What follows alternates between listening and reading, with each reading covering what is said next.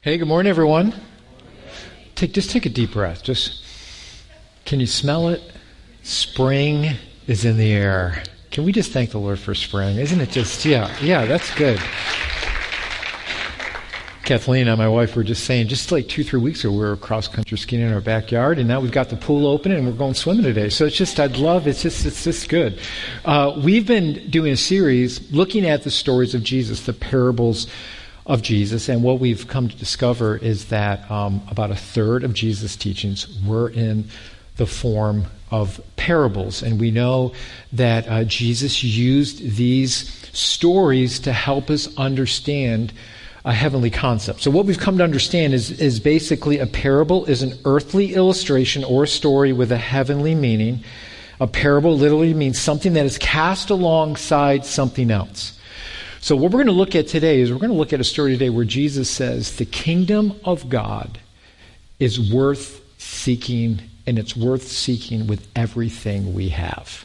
And how important the kingdom of God in our lives and in our world today, how it changes everything. And so he uses this story of people seeking out valuable things and giving up everything they have to find this valuable thing, and that's what we're going to look at today. Now, I don't know about some of you, but growing up, we had a metal detector. How many of you have or had a metal detector? This is a judgment-free zone. So if you're embarrassed, it's okay. We all have one. Good. Now, one person raised their hand in the back, and then another person was kind of like, yeah. But that's okay. We'd have one. And remember going to the beaches, and you'd see people walking around like the guys with the nylon socks up to here and their sandals, walking around in their Speedo, and you want to just poke your eyes up. But anyways, kind of like this, right? On the beach, and they're looking for people to drop their stuff or coins or whatever, and it's kind of neat. We found some pretty cool things with the metal detectors, and so I wanted to kind of get your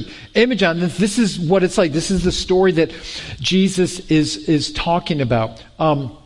Back in the summertime, Kathleen and I were walking around our street, and we were looking at a new build, and they were kind of doing the excavation work and doing the prep work for the site work, and I found something in the dirt, and I picked it up. I said, this is interesting. I looked at it, and it was a glass top with some writing on it, so it looked like it was like an old mason jar. And so I looked at the writing. I went home, I looked it up, and come to find out, very, very collectible. It was over 100 years old. You're not going to believe how much this was worth. Take a guess. $5,000 for this piece. I'm lying. It wasn't. $27 on eBay. Any bids? I'll start bidding right now. I'll take $25 for this beautiful piece of glass mason. But so I kept it, and so I listen. I get into the shows that look for like sunken treasures and look for valuable things. Kathleen thinks I'm crazy because she always tells me, she goes, Barden, you're watching the show again. You know what happens. They go out, they look for this sunken Spanish ship from the 1700s, right? And there's going to be $1 billion they're supposed to find. And you get to the end of the show, and did they ever find it? No, they never find it. But it's the hunt, right? It's like, they might find it in this episode. They just, how many are like me? You like those shows, right? Or, I like American Pickers where they just like, how many have heard of a barn find, right? They find a valuable like car or motorcycle, and it's been sitting in this barn for 60 years. It hasn't seen daylight. It's got dust all over it. And they come in, and like, they know when they find this barn find. In fact, I did some reading on this, and someone found a Shelby. It was a Daytona Shelby from, I think, 1964. It was so valuable. When it was new, it was like $5,000, and now it's worth millions of dollars, and somebody found it in a barn. So I love those shows where you just find something. Here's the point of Jesus' parable. Those that go seeking for something very valuable give up everything to get it. And so I want to look at Matthew chapter 13, and this parable is short. It's just two small stories juxtaposed together But I want you to get the implications of what this means for you and I today, because Jesus is telling us how imperative the kingdom of God is for us today and how we need to seek it. So let's look at Matthew chapter 13, verses 44 through 46. And Jesus says this: "The kingdom of heaven is like a treasure that a man discovered hidden in a field. In his excitement, he hid it again and sold everything he owned to get enough money to buy the field." Again, the kingdom of heaven is like a merchant on the lookout for choice pearls. When he discovered a pearl of great value, he sold everything he owned and bought it. And what we see in these two short stories is Jesus is teaching us that the kingdom of heaven is of the highest worth and it's priceless. So knowing its great value, one would give everything to obtain it. So this is the point. This is the meaning that Jesus is trying to bring across. So let me break these two stories down for you, because we need to understand the background in order to have this correct understanding of the value of this story and how imperative it is for us here today. So in the first story, Jesus says the kingdom of heaven is like a treasure hidden in a field.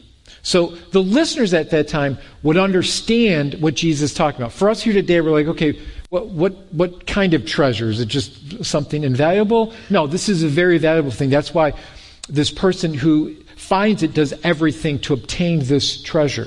So we need to understand that people didn't keep their monies in banks like they do today.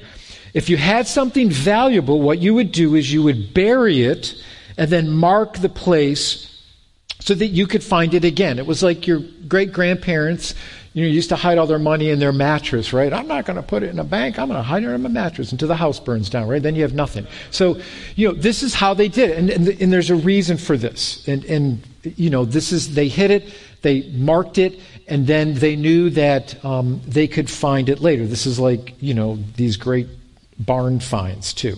See, in ancient times, they would bury their treasures for safety reasons, because they didn't want other people to get it. Palestine was a very volatile area. Those living there knew war was always a possibility and consistently on the horizon. So that's why they buried it, because they didn't want looters to come and easily steal their valuables. So they would bury it. So this man, what he's doing, he's most likely, he's in the field. Maybe he's working the field or he's plowing the field, but he finds a treasure, and then what he does is he buries it again. Now, the man's actions would be very common. Now, if you're reading the story or listening to it, you might be thinking, this is kind of unethical in a way. Why wouldn't this man who's farming this field, he's not the owner of it, why wouldn't he tell the owner that, hey, I found this valuable treasure in your field? It sounds a little shady. It sounds a little unethical. So he finds a treasure, and then he buries it again, and then he does everything he can to buy and purchase the land that he found the treasure on. Now, this is not the point of the parable, but let me show you why this isn't unethical. Let me explain it to you.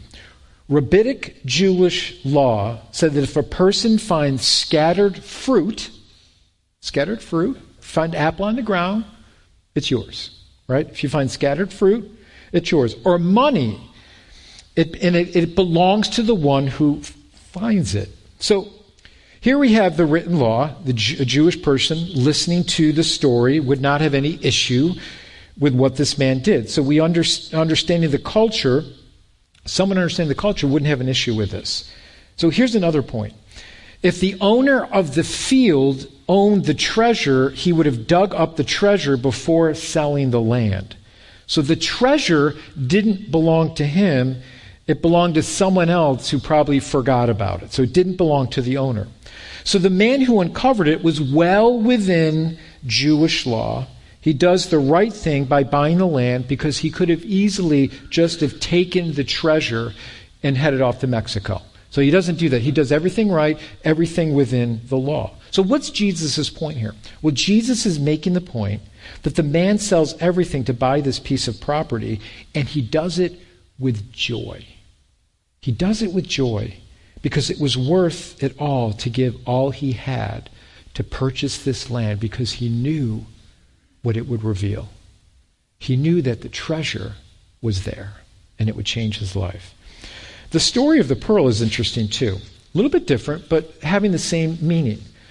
Jesus says there's this merchant, and it's like one who's trying to find a treasure in a barn. He's trying to find this barn treasure, the 1964 Shelby Cobra. He's trying to find this, the Holy Grail. He's trying to find this barn treasure. See, the merchant didn't stumble onto something. He diligently looked for this elusive pearl. Now, I want you to notice why Jesus uses the pearl as his example. Pearls at the time were one of the most valuable gems. In fact, Egyptians would worship the pearl because of its priceless value. So Jesus, remember Jesus saying, he says, don't cast your pearls before what? The swine. It's a contrast between something priceless and something considered unclean. You could put pearls on a pig and put lipstick on it and it's not going to know the difference, right? It doesn't get it. It doesn't appreciate the value of the pearl. And so a smart investor, this is what's interesting about these two parables, a smart investor wants to diversify their investments, not putting everything into one egg, not putting everything into one investment, because if they put all their money there and that investment goes belly up, then they lose everything. But in these two stories, in fact, it's just the opposite. They sell everything to purchase the field and the pearl of great price. They lay everything down because for them, it was worth it. So here's what Jesus is wanting us to see. Jesus wants us to see that the kingdom of God is far greater and worth much more than anything here on earth. And our pursuit of God's kingdom should mean everything to us. It should take the highest priority. And I don't know, for some of you, maybe when you started following Christ and you made your decision to seek the kingdom of God and you heard the call of God in your life and you began to make a declaration of faith to want to follow Christ, there were some priority changes that needed to change in your life, wasn't there? And I can remember when I was, just turning 16 years old and I became a follower of Jesus Christ in high school. I was on the swim team. I was a swimmer since I was 7 years old. I went through AAU, and then I began to swim in high school, and it was in my sophomore year. And I remember swimming was everything to me. That's what I did. I loved it. I loved to swim. And I had the same coach for so many years, and he was a really good swim coach. And I remember when I came to Christ, I had this decision that all of a sudden I started losing this desire to swim. I didn't have the desire I had before to want to keep swimming, and it was because of following Christ. I just had a different priority. And I remember just being in a quandary of what to do. Should I stay in swimming? I remember talking to my coach. He says, Barton, you're a sophomore. You're doing really well. This could impact your college years. There could be some scholarship implications here, and you're on the right track. Keep going. Keep doing well. And so, but that pursuit wasn't there. I just lost the desire. Now, having a pursuit to want to do well in sports or to get a scholarship, there's nothing wrong with that. And I believe a great example of that is Tim Tebow, who pursued his pursuits in college and allowed the kingdom of God to be exemplified in his life in the way he witnesses his relationship to Jesus, to the world. And even when things didn't necessarily work out for Tim Tebow, that wasn't his identity. His identity was Jesus Christ. And what a great example that he has shown about what it means to be a follower of Christ in very difficult situations. And so I had this quandary of what I was going to do. And I thank God my parents supported my decision. So I went to go talk to my coach, and my coach, I remember sitting down in the office and I said, Coach, I got to talk to you. And I don't, and I told him I became a follower of Jesus, and I said, my desire to swimming is just not there anymore. And he's known me since I was a kid, and he's like, Barton, are you sure about this? I mean, here, he tried to convince me, look at what you have. You've got these possibilities before you that are really good, and it's a bright future. And I said, I totally get that, Coach. And I appreciate all you've done for me. But I had this calling that I felt like God was calling me into the ministry. And so it was a quandary for me. And I remember my parents supported me. And I remember my junior year, I always think back, did I make the right decision? Did I make the right decision? And looking back now, I have no regrets. And I know that's the decision that the Lord wanted me to walk in. And so from there I pursued the ministry and went to a Christian college and pursued ministerial studies. And I appreciate the support that my parents gave to me during that time. But it was listen, when we begin to pursue God's kingdom, there's going to be some priority shifts in your life. That the things that we maybe are enamored with kind of lose its luster. And I think what Jesus is trying to tell us in these two short little parables is, what are your pursuits? The most joyous thing that will bring you the great joy is when you pursue the kingdom of God and you begin to prioritize the kingdom of God above everything else. I thank the Lord that my parents prioritized church for us. When we were living in the house, I said, listen, before I was a Christian, I said, Barton, we're going to go to church every Sunday. And when my dad became a follower of Jesus when I was in junior high, and then eventually my mom came to the Lord, they prioritized church. So every Sunday we went to church. That was a priority for us. Now, did I like that? No. not as, I wasn't a follower of Jesus. I didn't like it, but I'm glad that they put me in that position to hear God. And that they lived that example before me of what was important to them. And so what they did is they lived out their testimony of Jesus Christ at home as much as they did in church. And I appreciated that they exemplified that before me. Now, that's not a guarantee. Listen, parents, that's not a guarantee that your kids are going to, serve Christ. That's not a guarantee that everything's going to work out perfectly for you. But here, let me encourage you, parents. You live that example before them. You prioritize the kingdom of God before them and never stop praying for them. Never give up.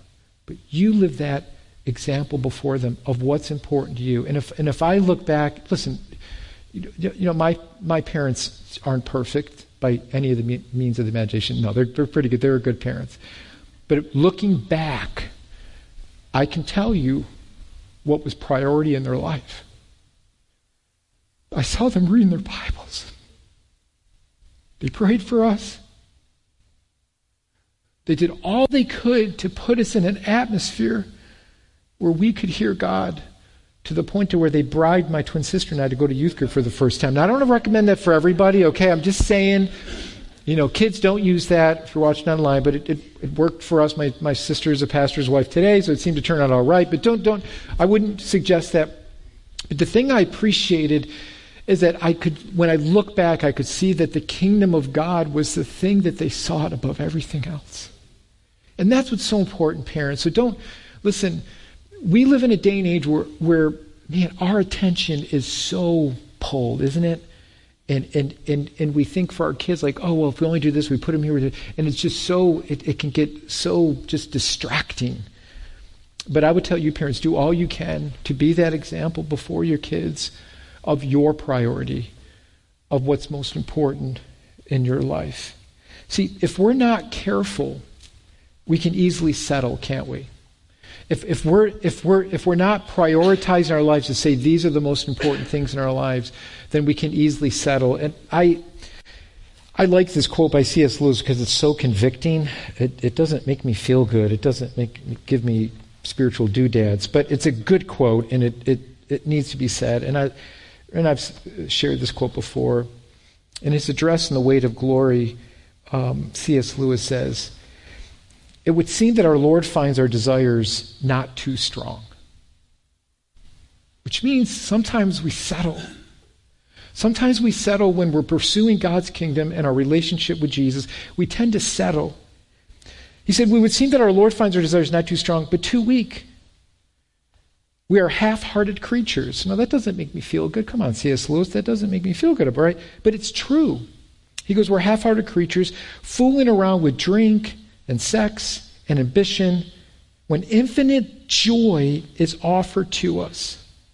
Like an ignorant child who wants to go on making mud pies in the slums because he cannot imagine what is meant by the offer of a holiday or a vacation at sea.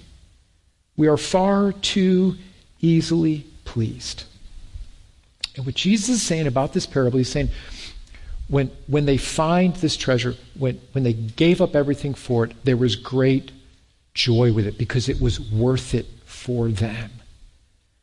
And I think sometimes we compromise in our lives because we think, well, this thing will bring me joy, or if I do this pursuit, it's going to bring me joy. It's not that our pursuits or our things that we enjoy doing are necessarily wrong, but are they just misplaced priorities? Are we thinking that those things are going to give us the ultimate joy that we're looking for? And Jesus is telling us, no, when you pursue God's kingdom with your whole heart, when you're seeking my word, when you're laying your life down before me, you're going to find that joy you're looking for, and you're not going to find it in the world.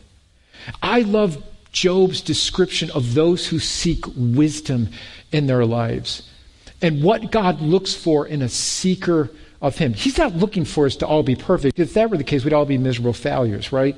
But what he's looking for are those who are earnestly seeking him to find their fulfillment in him. Listen to what Job says in Job 28, what God's word says to us. It says, but do people know where to find wisdom? Where can they find understanding? No one knows where to find it, for it's not found among the living. It's not here, says the oceans, nor is it here, says the seas. It cannot be bought with gold. It cannot be purchased with silver. And then verse 23, it says, God alone understands the way to wisdom. He knows where it can be found. For he looks throughout the whole earth and sees everything under heaven. And this is what he says to all humanity. To fear the Lord is true wisdom. To forsake evil is real understanding. You see, the kingdom of God is not something that we buy. It cannot be bought. It's something that we seek. It's something that is sought. I want you to notice the man who bought the field gave all he had, and the merchant, but once they found the great pearl of great price, and they found the treasure, and they bought the land, they stopped looking.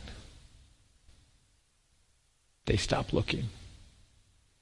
And I think sometimes the reason why we are not satisfied with the Lord is because we're looking in all the wrong places. We're not truly seeking him. We're looking for things to fill our hearts with his joy.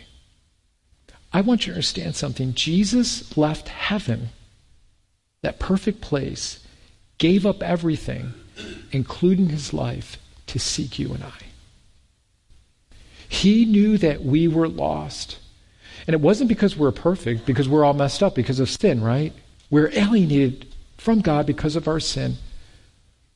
But Jesus gave up everything to seek and save that which was lost. And he did it with joy. In fact, the scriptures tell us that when Jesus looked at the cross and the suffering that was before him, he looked at it with joy because he knew what it would mean for you and I when we would receive him and finally figure out what we were looking for. And that's why Jesus gave up everything. It was worth it for him because he knew when we would find him as our Savior, he would fulfill everything in our life that we've been looking for. And we can't find it in this world. So that's exactly what Christ does for us. He satisfies all our longing.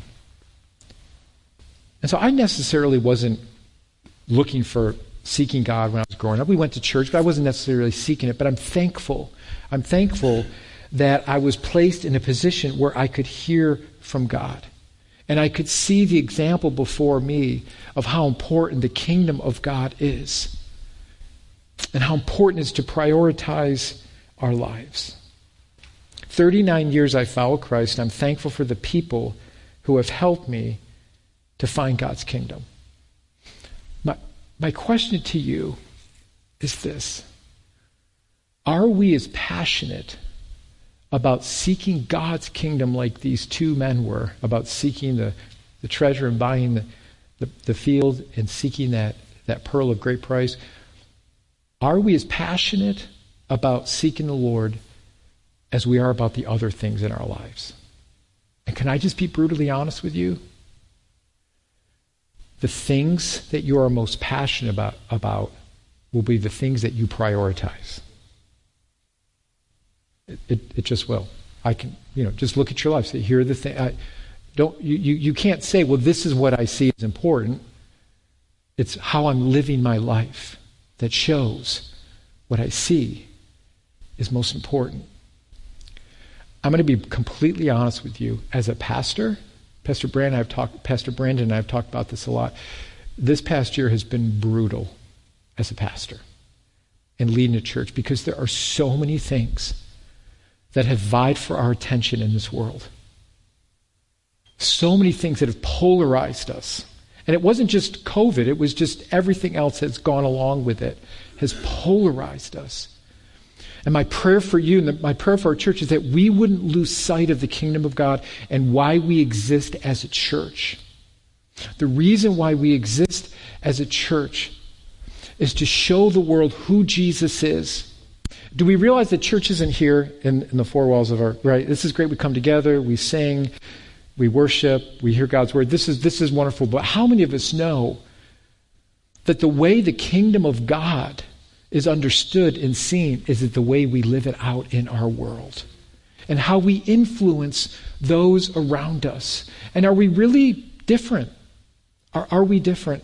What are the things are we seeking in our life? That's why the Word of God has to be something that's paramount in our hearts and our lives, that we're reading God's Word, that we're seeking God's Word, that we see church as a priority in our lives, that coming together as a church is so important. The fellowship of the church is so important because how many know this world screams at us and it can pull us into a million different directions if we're not careful?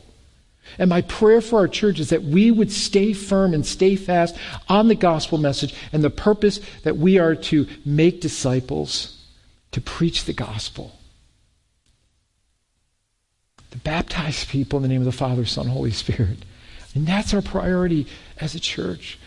So my question for you is, are your passions and the things that you really see as important, do they override your passion for Christ and knowing His Word and seeking His kingdom and allowing His kingdom to be seen in this world? The purpose of the church is to influence the world around us so they can see who Christ Jesus is, not our political stance, and listen, all these other things, it's not they're not important. It's like, what is the most important thing? What is the most important thing for your life? What is the most important thing for the church of Jesus Christ? And that's our testimony for Jesus Christ to this world. Because at the end of the day, all that other stuff really doesn't matter. And we need to ask ourselves, at the end of the day, how is this affecting the kingdom of God and the growth of the church in our world today? That's what we need to ask ourselves. I got an email from someone who has been watching online. Somehow they stumbled onto Living Word online services, and they've been watching online from Michigan. And he just wrote, he says, Pastor, I've never been to church in my whole life. I don't know nothing about church, but I've really enjoyed listening to you and watching church online. And I don't know much about God, but I'm watching and I'm learning. Amen. See, listen. Yeah, praise God for that. Amen. That's good stuff. Yeah. I was at a graveside funeral on the coldest day of the year, so that was cold. And I had 3 people come up to me at that graveside and said, Pastor, we have never been to your church. I go, that doesn't make me feel good. What? I thought they were going to say something, and the reason why is because... No. They said, we've never been to your church, but we're watching online, and we've really enjoyed it. And then the one gentleman said to me, his wife said, well, we need to show up to church then. I'm like, yeah, come on, we'd love to have you. We have no idea how our influence is changing, our influence for Christ is changing those around us. People watch you. They see the way you react to certain things. This is where we need to ask ourselves, what is the thing that people are seeing in my life? What is the most important thing that people should be seeing in my life? So that's why Jesus do all we can to seek the kingdom of God. I love Proverbs 8:17. It says, I love all those who love me. Those who search will surely find me. Will surely find me. So this is what I want to as we just close today. are there some things in your life that you need to reprioritize? Are there some things in your life you're like, Pastor, I'm hurting, and there are just, I feel like I'm going in a million directions, or you feel like you're going nowhere fast in a hurry. Have you ever felt that way? And you just feel, and I would just allow yourself to reprioritize what things have gone by the wayside. What things maybe you used to do that you're not, some spiritual disciplines in your life that you used to do that have just kind of gone by the wayside. Those are things. Seek first the kingdom of God and all his righteousness, and all these things will be added unto you. See, the very thing that Jesus tells us is, are you seeking me? Are you seeking my kingdom? Then all these things will be added. That's where the joy comes in. That's where the security comes in, when we seek him first. So that is my prayer for you is does there need to be some changes in your life to say, God, yeah, I haven't set your word as a priority. I'm not reading your word. I've kind of lacked that. My prayer life has definitely waned. Church attendance, whatever, all that stuff has just kind of waned. And I've allowed these other things, which may not be bad things, but you have allowed other things to take precedence over the very thing that God desires for us to seek and to know him and to allow him to be known to others. So what I want to do is I wanted to close by us just going through the Lord's Prayer together and saying it together as a church. And I love the Lord's Prayer because the disciples said, Jesus, how are we to pray? And he said, pray like this. And what does he say? He says, Our Father in heaven, hallowed be your name. Your kingdom come. Your will be done on earth as it is in heaven. Everything is pointed towards God and our priority in him. Not my kingdom, but your kingdom. What are we doing to allow God's kingdom to be first and foremost in our life? Are we seeking him through his word? Are we asking for his to pray in a way that's saying, God, I want your will to be done in my life, not my will, whatever that might be. I want your will to be done, God. I want your will to be done in my family's life.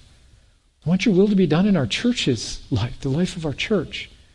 Are we praying that way? So I want us just to say that together as a congregation, okay? So let's just say it together. You ready? 1, 2, 3. Our Father in heaven, hallowed be your name. Your kingdom come. Your will be done on earth as it is in heaven. Give us this day our daily bread, and forgive us our debts as we forgive our debtors. And do not lead us into temptation, but deliver us from the evil one. For yours is the kingdom and the power and the glory forever. And everybody said, Amen. Amen. Can we thank God for his word today? He's so good. Amen. Amen. I want to pray for you today, and I just want to pray that you would have the boldness, that God would give you the boldness to maybe make some changes in your life. Just listen, sometimes it's just the small changes in our lives that make the biggest impact. It's the small little changes that make the biggest impact in our life. So maybe that's simply like saying, hey, Dad, are you praying with your kids? Maybe it's like, I started the essential reading plan. I was good for the first 5 days, and then I just, right? Maybe it's just starting small and digging into God's word every day. Husband and wives, maybe it's like, I can't remember the last time we prayed together. Listen. It's the little things. It's the small rudder that moves the big ship. Start small. Maybe it's like we need to reprioritize church. We've kind of slacked off, and we need to make this a priority in our family. Allow the kingdom of God to come into your situation. Bring it in. Seek it with all your heart. Do what you've got to do to make the changes. Let's have the same passion as these two men. They did everything because they knew it meant everything.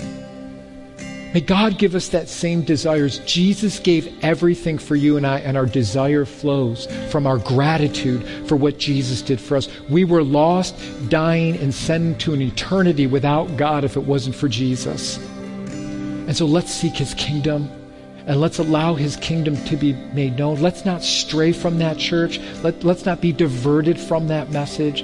But it starts with all of us as the body of Christ individually, to make that a priority in our lives. Amen. Let's seek his kingdom. Amen. Father God, I thank you for your word.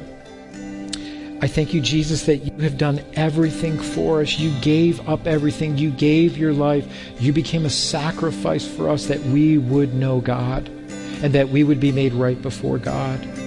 You brought your kingdom here to earth. You showed us the way back home. And I pray, God, for every person here today, that God, we would make sure that we haven't lost our way, that if we need to reprioritize things in our life, if we need to allow you to change some things in our lives that we have just ignored, that you would do that in our heart, because the joy comes in serving you, not this world.